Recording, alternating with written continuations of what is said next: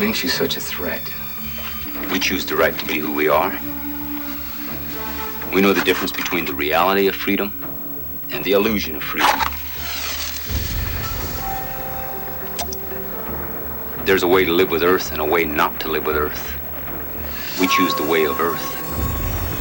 It's about power. Chasha, akan tu chasha. O eto na ke chama khakil akan ompi. O hutopa na khupa hu yukhampi.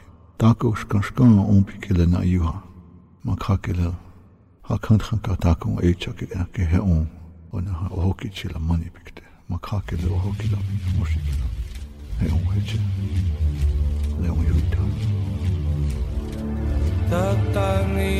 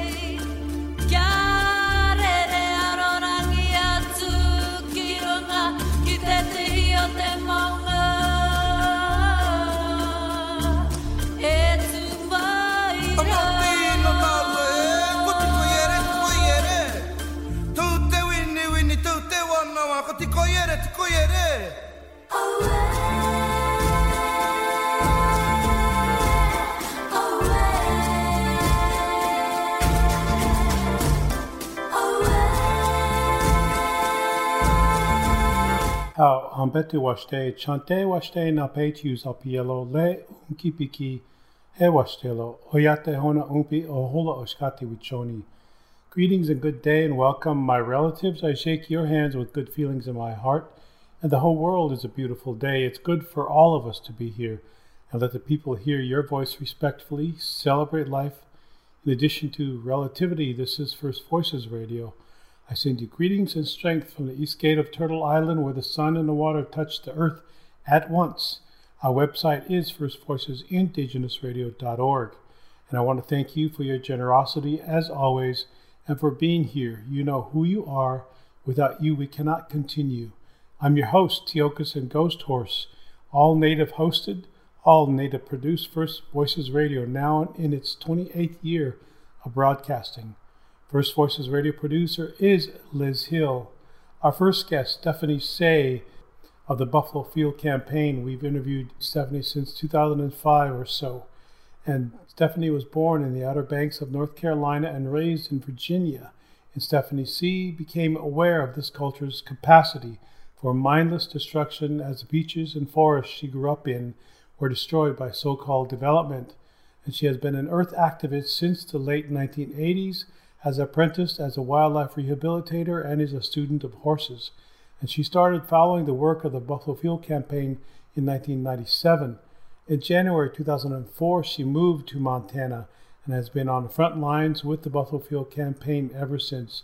And she's a member of Deep Green Resistance since 2015 and stands in solidarity with those human and non-human who want to bring an end to industrial civilization and the culture that is killing our planet.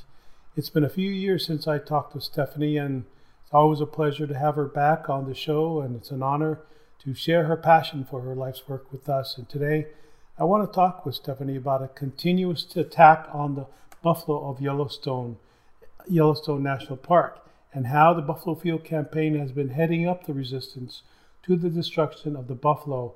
And if not for BFC, it would be the final extinction of a species. I'd like to begin by asking the question about extinction and what is happening with the mindset of humans who would think to destroy a very keystone species within the context of immunity, and this immunity of the earth as buffalo are to help restore healing that is needed now, especially now, on the planet, and with that ever-present energy that the buffalo, who are always cleansing and bringing strength to other species in that area. And right now it's an honor to have you on the air, Stephanie. But yes, along with these questions, I'm thinking also of how does one, what we are actually understanding, the mind of extinction. I want to couple it with understanding that we don't know that when we get rid of species such as the buffalo, it's our same demise.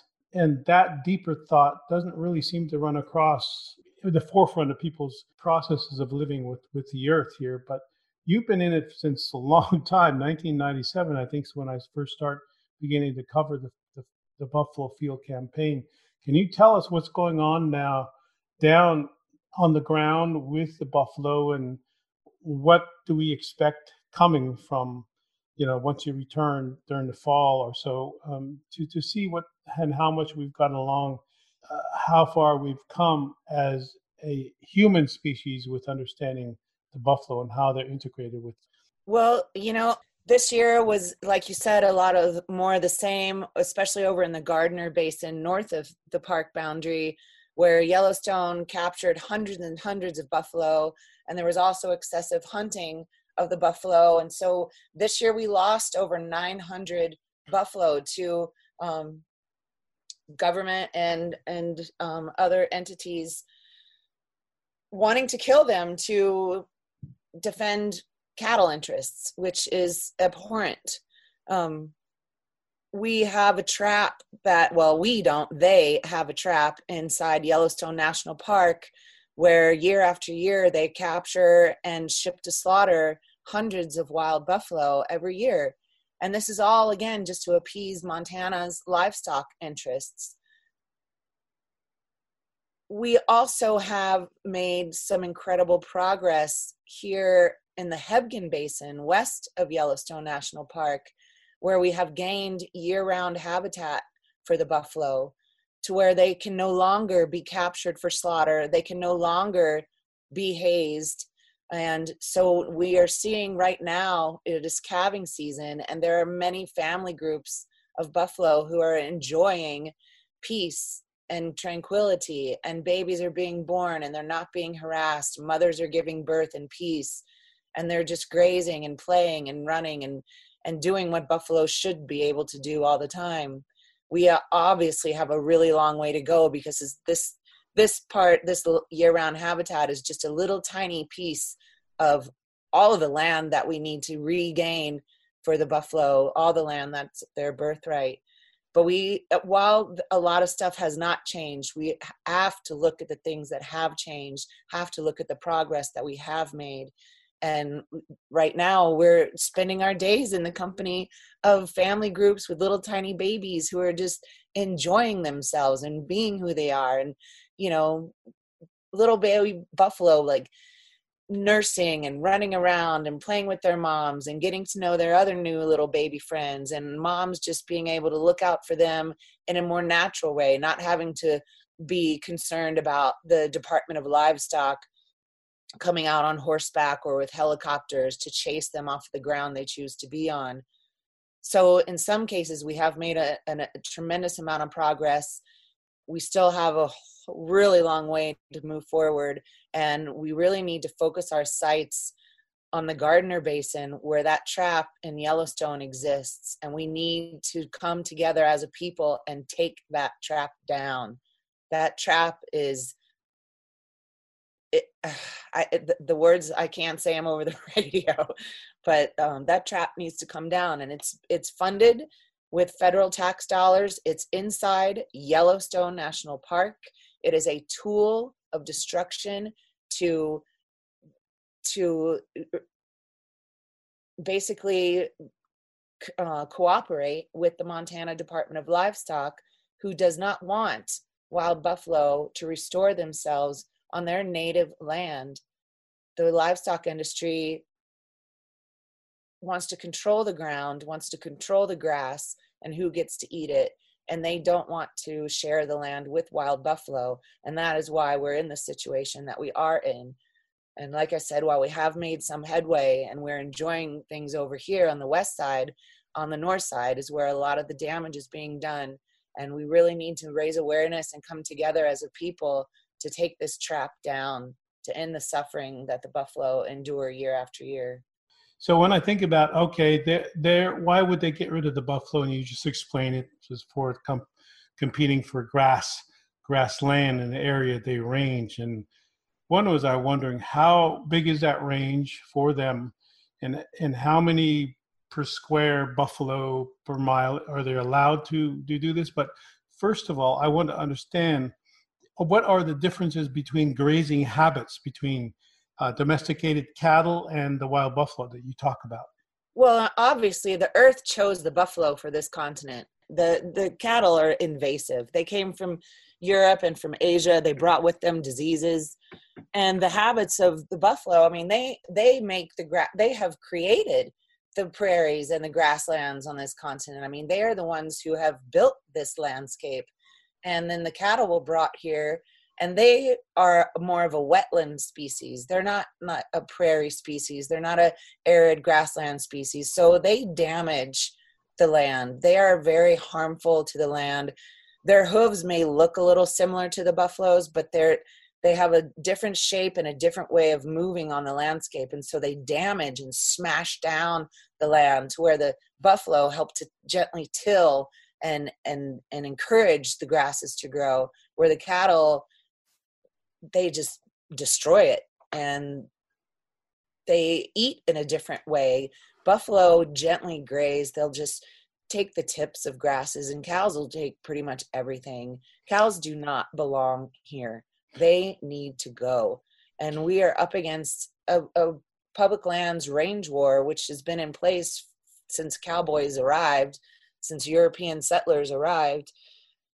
And the buffalo are the only ones that can heal these wounds that the cattle have inflicted. I mean, if we were to remove cows from the land and stand aside and allow the buffalo to restore themselves, the land would heal. They can help bring back the wounded prairies. They can help bring back these endangered ecosystems, these endangered communities, just by their very presence. I mean, they till the soil with their hooves, they fertilize with their poops, they carry seeds in their fur. I mean, they are the ones who created this land. Cows are here. They've destroyed so much, and they need to go. Wow. And when I think about that, I think about how convenient this species, these domesticated cattle are, and yet the convenience of humans actually is allowing that to happen, and in fact forcing it upon to make it inconvenient for other species that actually, as you say, are working with the land, living peacefully with the land, understanding the land. And then when we get into the fact that they are preventing more diseases to the land is what I would like to think, if I'm correct, Stephanie. And you said to restore this immunity, the strength of the land, whereas the invasiveness of, and I would equate it to a virus now, right? Because that's where we're going. And what is to overcome that, but from the knowledge, from actually the understanding of living with the earth, and equating that with, how do we understand ourselves about what's at hand for us with this current virus. And I don't know if it's fair or honorable to equate that with the buffalo, but I really think there's something in there that what you said was that we forgot to honor the sacredness of the buffalo, and we went into the convenience and rationality of our stomachs, that we need to eat beef, and that's just who we are as humans, and whoever gets in our way of progress and that convenience, well, they're on their way out. But also, if you connect it with how the relationship with humans are, it's like there's very sociable animals, and they're nations in a sense. So when you see the guns coming at them, the forcing, and I'm thinking, oh wow, it's like, attacking the native people. It's attacking anybody. Humans attacking humans in a sense. But so we understand that the buffalo are a nation just like we are as humans, and they are attacking our relatives, this other Yes, nation called the buffalo. indeed. I mean, the buffalo, they're our elders, they're our family, and they have been mistreated for so long. And it's like this virus thing that we're dealing with now. It's like this is the earth fighting back. You can look at it in so many different ways, but ultimately, this is the earth fighting back. Humans have overtaken for far too long, and we have forgotten how to live with the earth, and now the earth is trying to remind us. I mean, I don't want to shift gears to this virus thing, Hmm. but it's a reality in our lifetime right now. I mean, we're living in really interesting times. There are some good things that are happening with it as well. I mean, you're seeing families are staying together, families are doing projects, people are starting to grow more gardens, people are really thinking about learning how to be more sustainable, people staying home from work, the air has been clearing up in places, animals are returning to places. So there's a lot to be learned here. And I don't know exactly how to bring it back to the buffalo other than we have to, I can't really quite find the words, but we have to use this as an example of, I don't know, I'm at a loss for words at that. Mm. Yeah, we're speaking with Stephanie C. of the Buffalo Field Campaign. And Buffalo Field Campaign's goal is to stop the slaughter and harassment of Yellowstone's wild buffalo herds, protecting the natural habitat. Of course, we're talking about that, of these wild, free roaming buffalo and bison and native wildlife, and to honor the people. That's what we do on First Voices. We honor the people who are working for the sacredness even of the wild buffalo, but all species of life. And when I think about all the nations that have come through, all even the horses that can help you out there, Yeah. the plants, all these nations that come forward to support your work, and it to me it's that the earth is got every she's listening to us, and she answers every need that we have, and yet we are ignoring the possibilities that the answer to this virus, but even the answer to ourselves and the way we think about getting rid of original species such as the buffalo. This doesn't seem to gel, and I think that's where you're saying there's no words to really explain what can't be explained. There's just no logic to it. Right. Yeah. And so I'm thinking that, when you go away, what happens to the Buffalo Field Campaign? Are there more people there that come because of tourism? And that's another thing. Tourism is down, yet there's still tourists, or I don't know what's going on out there. Do you think it will be different with less tourism going on?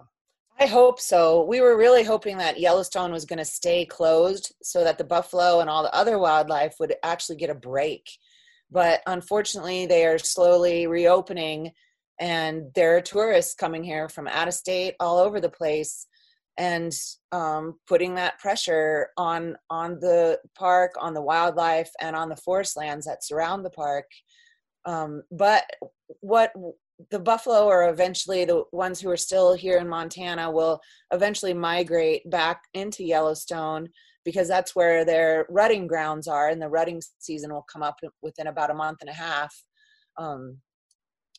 And I just hope that there's fewer and fewer tourists so that the buffalo can get a bit of a break, so that all the grizzly bears and all the wolves and all the wildlife can get a little bit of a break, because they're constantly being watched, they're constantly being harassed.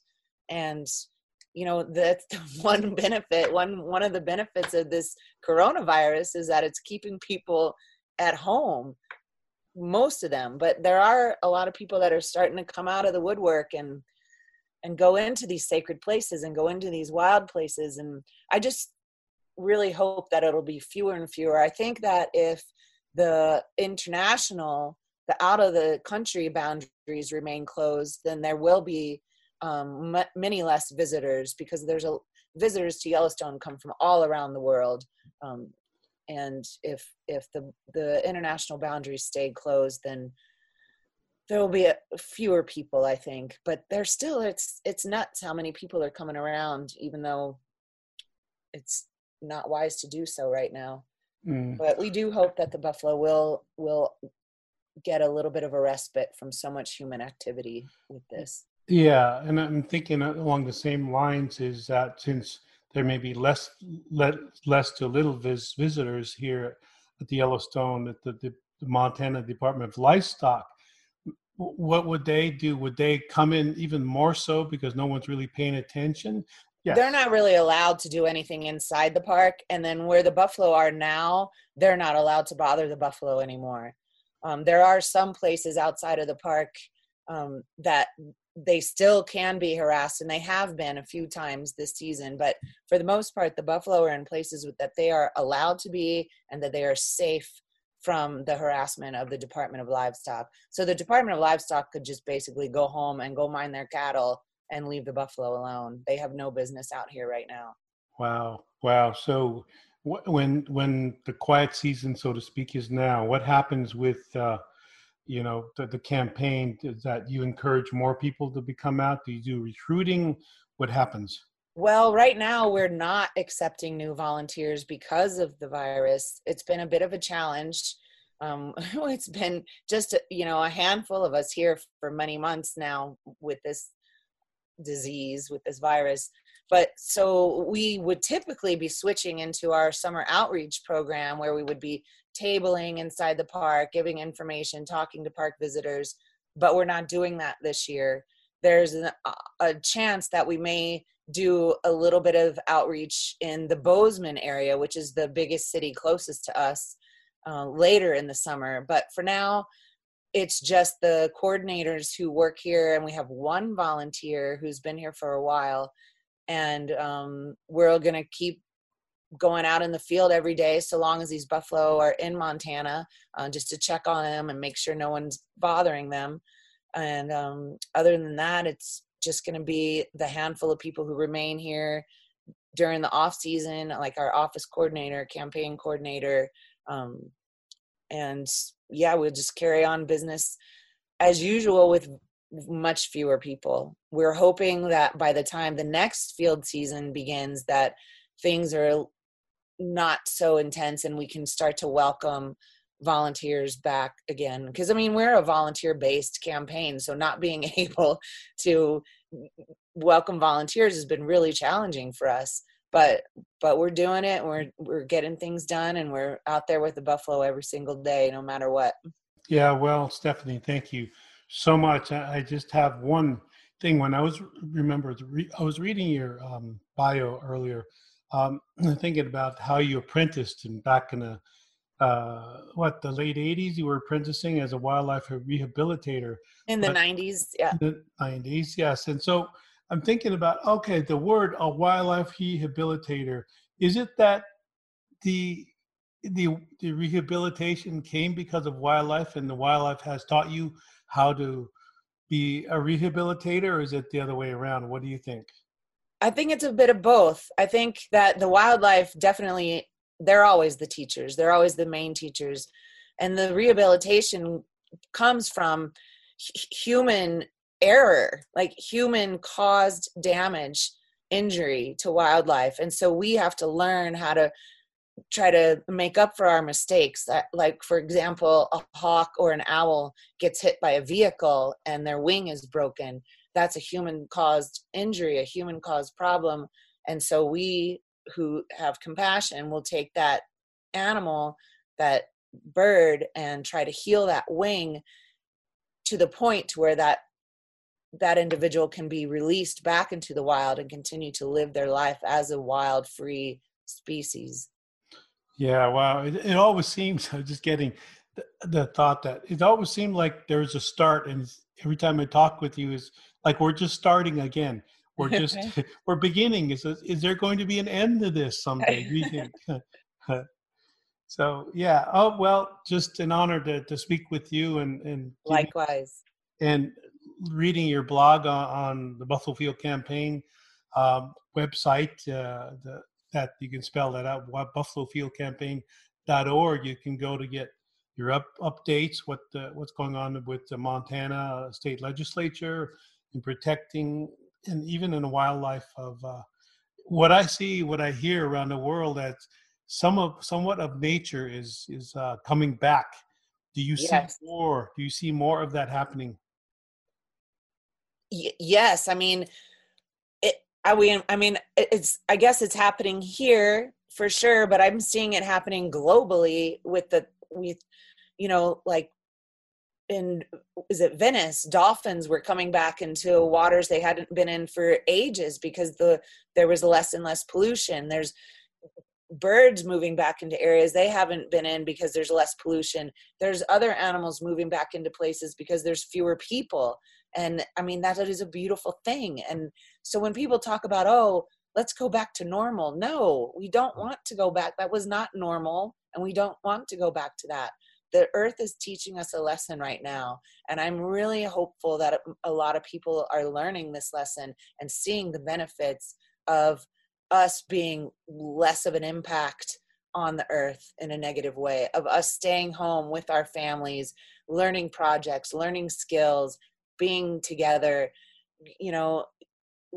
Fewer people in all the wild places is a boon for the wild creatures. And I think there's a lot to learn from what's going on. And I hope that we can look at it with a perspective that encourages a continuation of us not needing to be out and about and busy and buying and shopping and being such stupid humans all the time.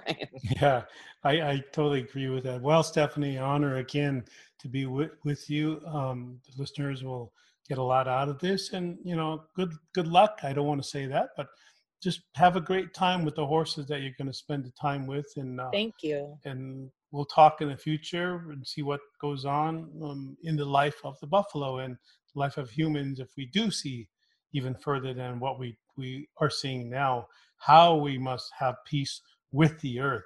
Yes. And thank you again for this. Is there anything I've forgotten? I can't think of anything. I would just encourage people to go to our website, buffalofieldcampaign.org, and find out what's going on and how you can help. And hopefully, if things calm down, we can have folks join us in the field next season. Great. Thank you, Stephanie, Stephanie so C. Much. She's there. I've been interviewing Stephanie for, 15 years. I don't know. A long time. Yeah. It's a long time, but thank you again. And someday soon nature is returning to the normalcy that it experiences all the time. It's just that we as humans have been abnormal all the time. And she's only reacting to what the abnormal is, and that happens to be human and our behavior. So thank you, Steffi. Thank you so much. All right. Be well. Thank you. You too.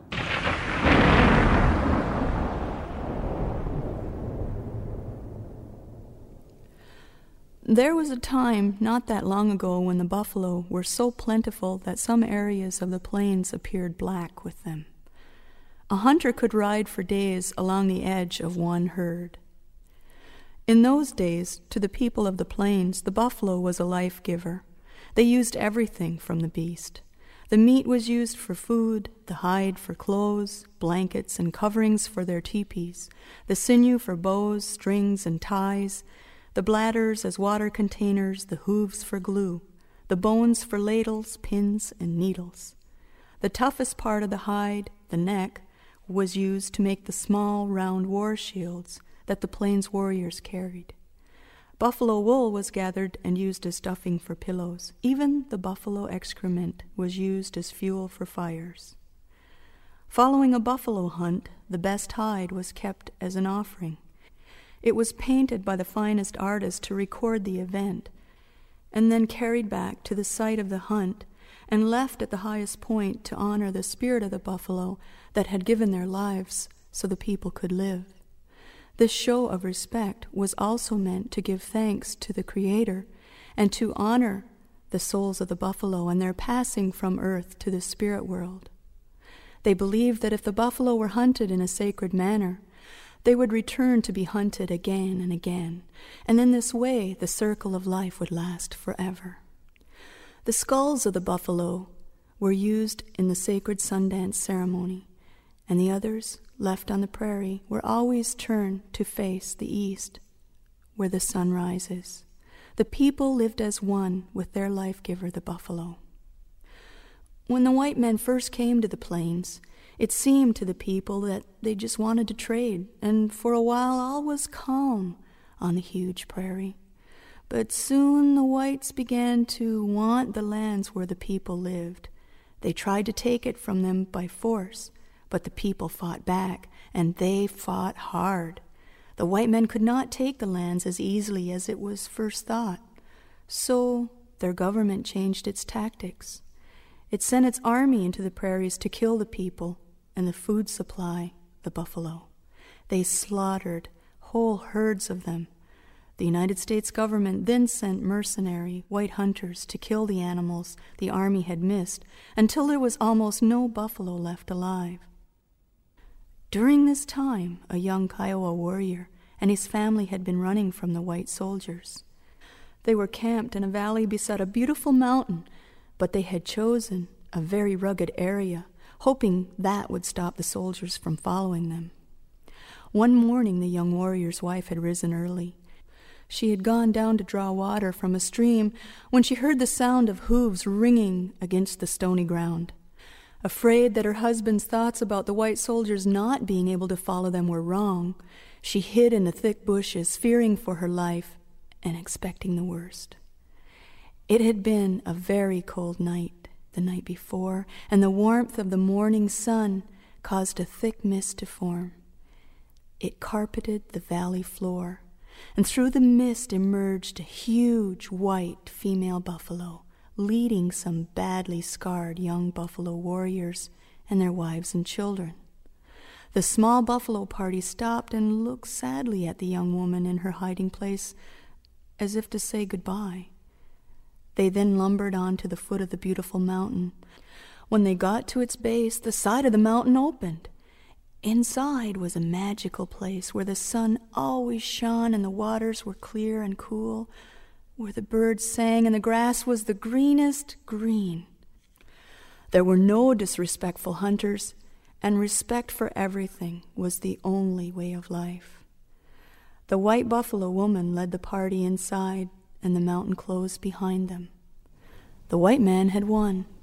The buffalo were gone.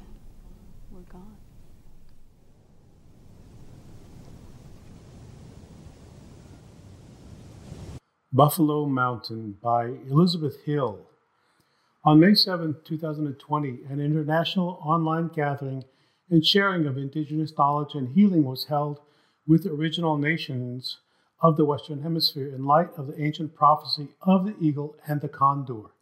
The original eagle and condor prophecy is not what you hear on alternative New Age or colonized watered down, but one of great impact and sometimes harsh reality with Mother Earth. This gathering was called the International Day of Blessing for Mother Earth, and survival of the world depends on our sharing what we have and working together. And if we don't, the whole world will die. First the planet and next the people.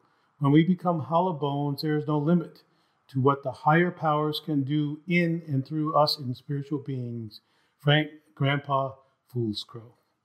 The International Day of Blessing for Mother Earth is a call to action, an international invitation to connect through and with Indigenous elders and knowledge keepers with an intention to learn, grow, heal, and return to Otowachi, Otokohe, completion of our blue energy.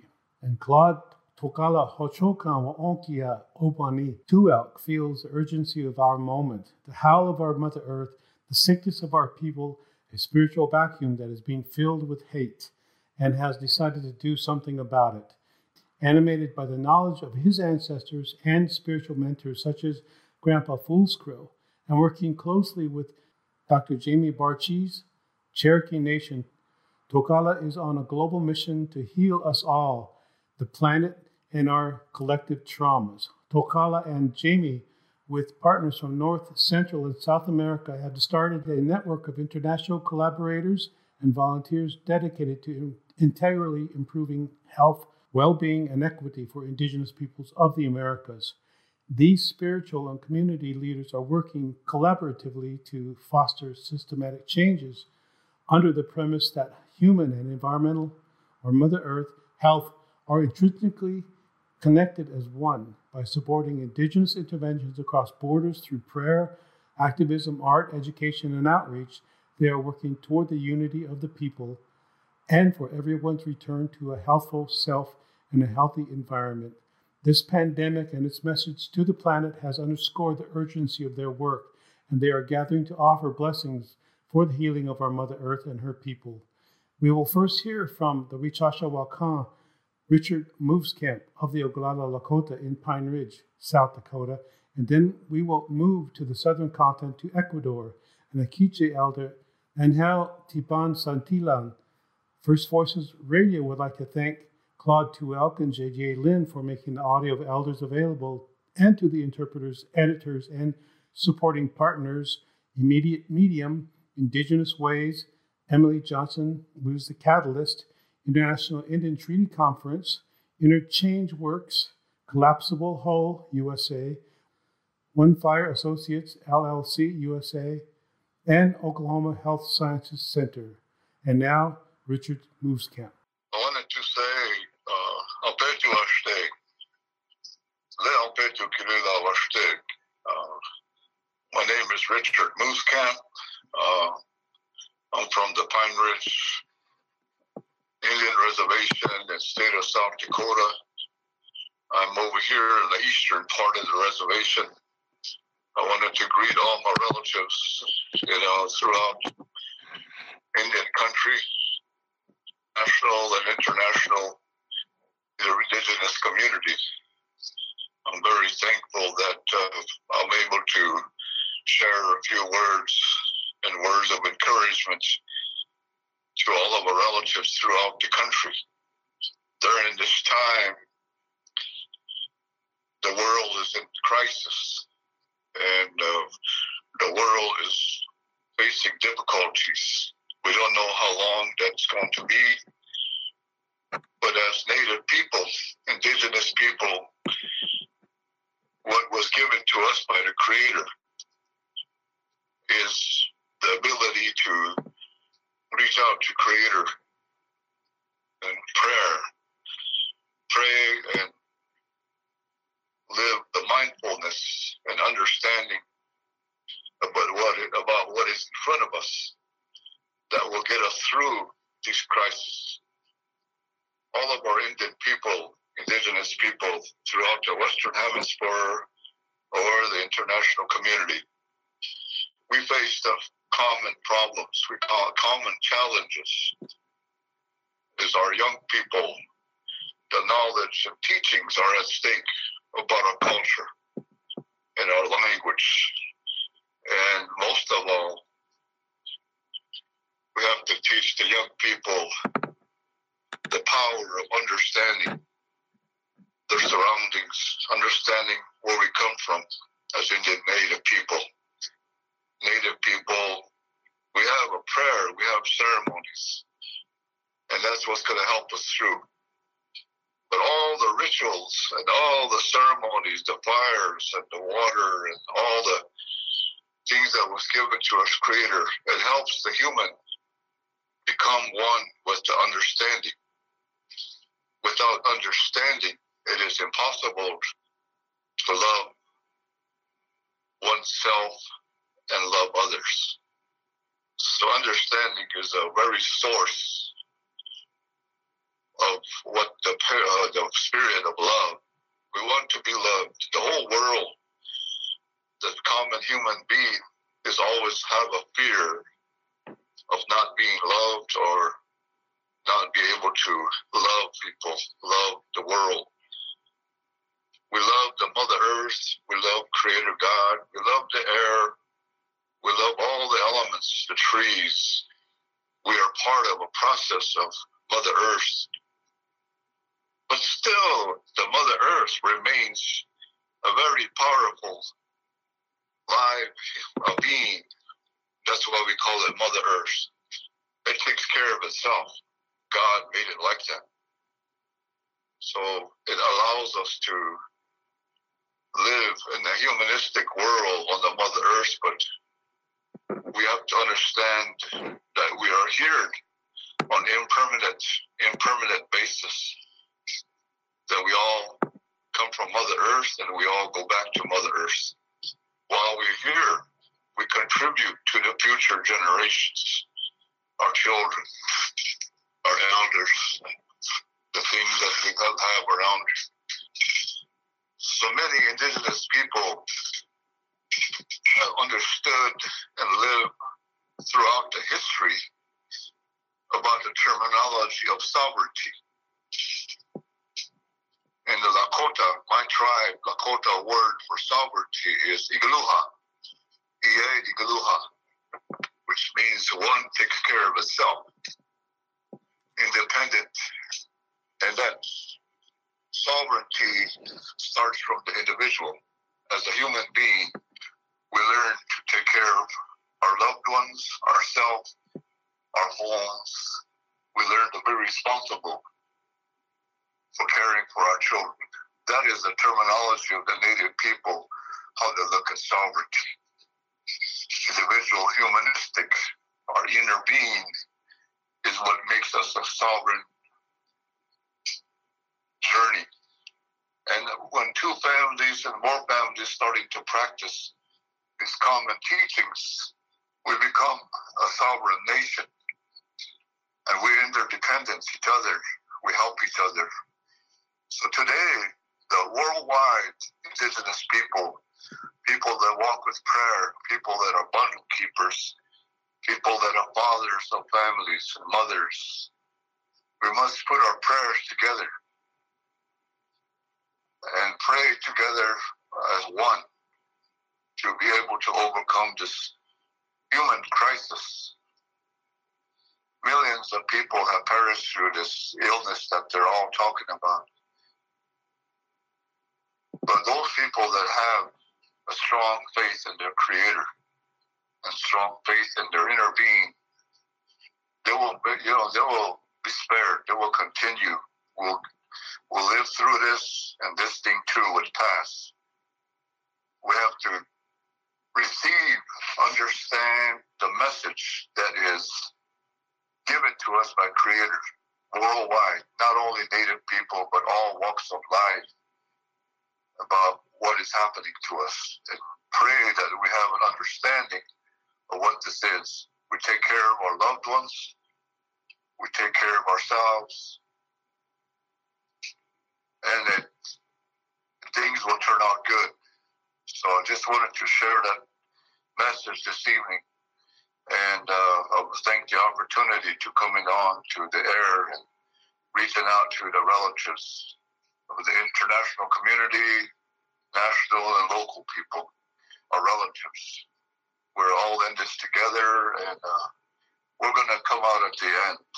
The Creator has always made it like that. So it teaches us very important lessons. Around here, they tell us to stay 6 feet apart, the boundaries. Well, that's what we should have been doing already anyway, without being told. Too many times, people cross each other's boundaries and hurt each other. It shouldn't be that way, but it is that way. And they told us to wear our masks so that we don't pass our germs around. Well, we should have been doing that already. Our words are hurtful sometimes. We don't say things without consideration, and our words are like fire. We burn people. They get hurt for a long time.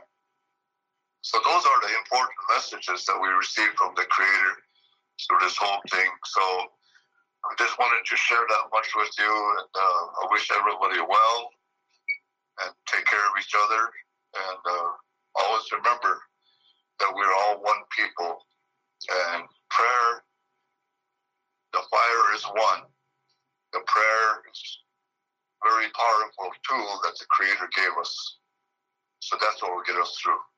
So I just wanted to say thank you, and I'll stop there and encourage all my relatives a wonderful evening and wonderful summer, and everything will be okay. And that was a Wichashawakan from Pine Ridge, South Dakota, the Oglala Richard Moves Camp. And next we'll listen to the Quiche elder Angel Tipon Santillan. Thank you for joining us here on First Voices Radio. My name is Teokas and Ghost Horse.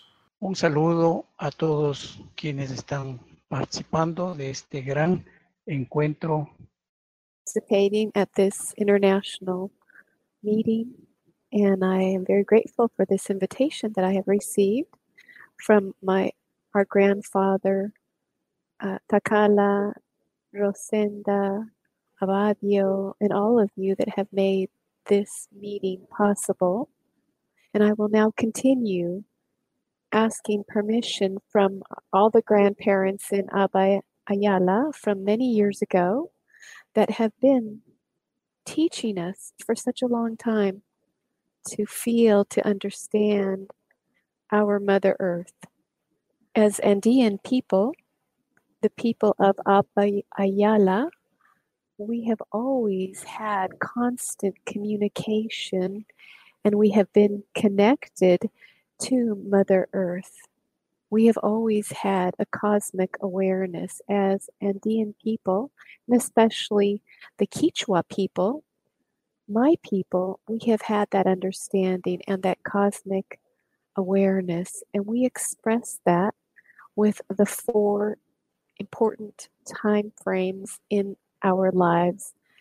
On the 21st of March, that's when it is our new year, on March 21st. For those of the agricultural people, it's the flowering, the birth, the new birth of agriculture.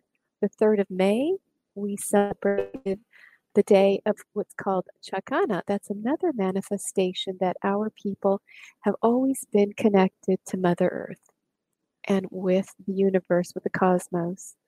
We have always had a cosmic awareness.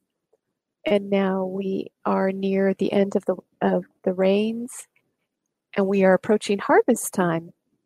And this is another time for an important time for indigenous peoples in the Andean Mountains. And then in September, we'll start the germination, the feminine time frame for women.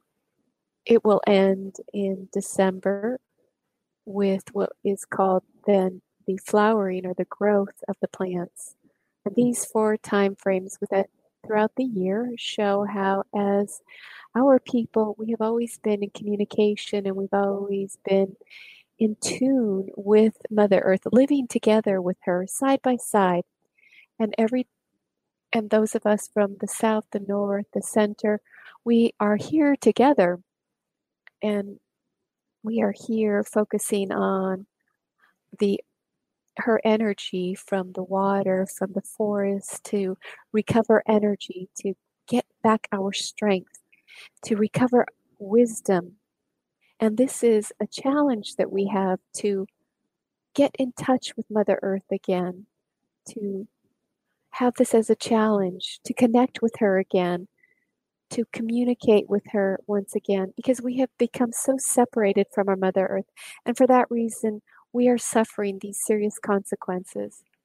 And for that reason, it's so important, especially for the youth and women, to start this process of meeting again with Mother Earth, to have a reuniting with her from our daily life, from our families, from our communities, our organizations, to have this reuniting, a homecoming with her, to look at her heart, to ask ourselves, why have we become so alienated from her? Why have we separated and really separated ourselves from her?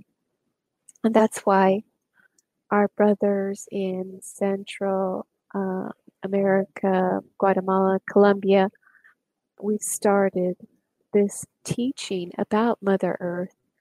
We need to learn from Mother Earth.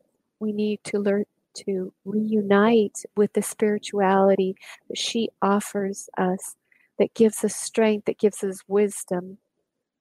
We're going through difficult times, but it is really Mother Earth that has given us another opportunity. She's calling out to us and giving us this opportunity. It's in our hands, and it's especially in the hands of the youth.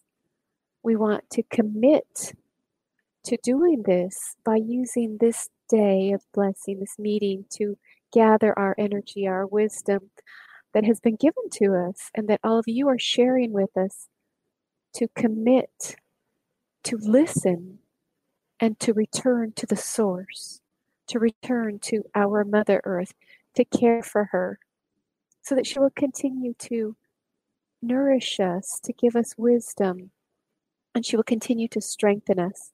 So thank you very much. Thank you. Thank you, Grandpa, Uncle. Thank you, Tata. Thank you, Grandpa. Thank you, Abadio.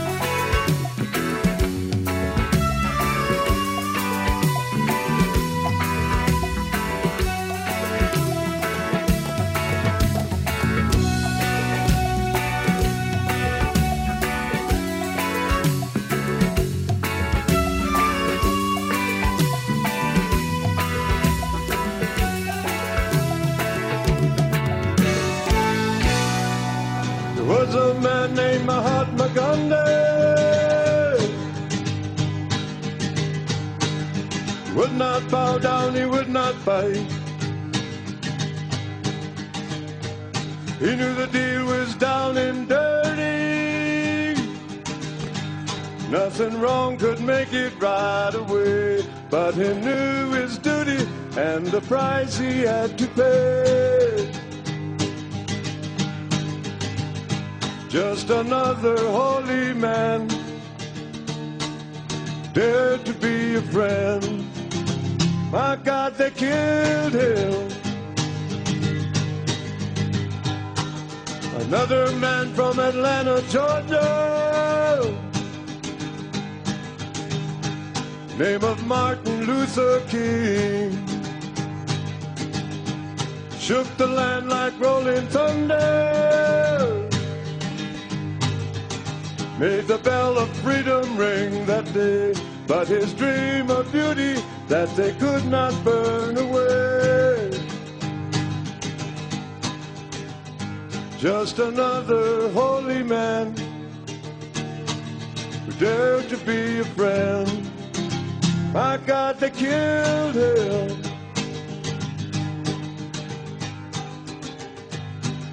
Another man called Christ Almighty, the only one called Jesus Christ. He healed the lame and fed the hungry. For his love they took his life away, on the road to glory where the story never ends. Just another holy man who dared to be a friend. My God, they killed him. There is a place called South Dakota. It's the home of Sitting Bull. He was branded a Redskin savage when he tried to defend his land that day, but his dream of beauty that they could not burn away. Just another holy man dared to be a friend. My God, they killed him. Sing the song of Mahatma Gandhi. Sing of Martin Luther King. Sing the song of Christ Almighty. Sing a song of Sitting Bull.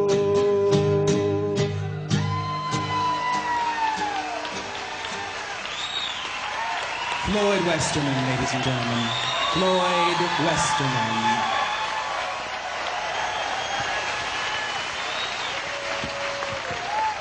He's a powerful presence on this earth, that man.